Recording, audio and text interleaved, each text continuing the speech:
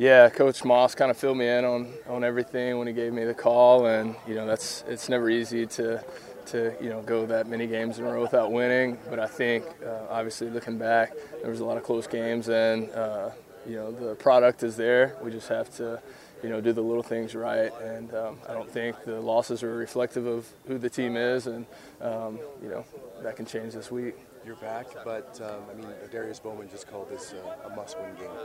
Yeah, no, I think so. At this point in the season, everywhere I've been, that's just how the CFL is. When you get to where you're dealing with playoff standings and all that at this last third of the season, every game, it's almost like the playoffs have already started, and so that's how we approach it. You haven't played in a while. How anxious are you to just get back? Yeah, I'm excited. I don't know if I'm anxious. I felt good kicking the ball this week, and just really ready to get out there and be in front of the crowd and be a part of a team again. That's what's most exciting. When I've been out of the game, that's what I've missed the most, is just being in the locker room, being a part of something bigger than yourself.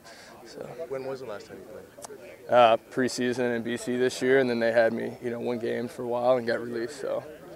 Coming in, having a prior relationship with Jason Moss, does that make it easy to transition in such a quick amount of time?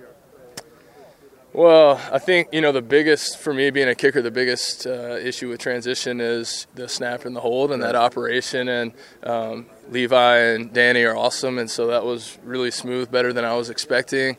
We just our times were good. Our rhythm was good right from the start. But, yeah, definitely knowing Moss and having had some success with him in the past, knowing that he believes in me and, I believe in him, and we've worked together before, that definitely it makes it smoother transition.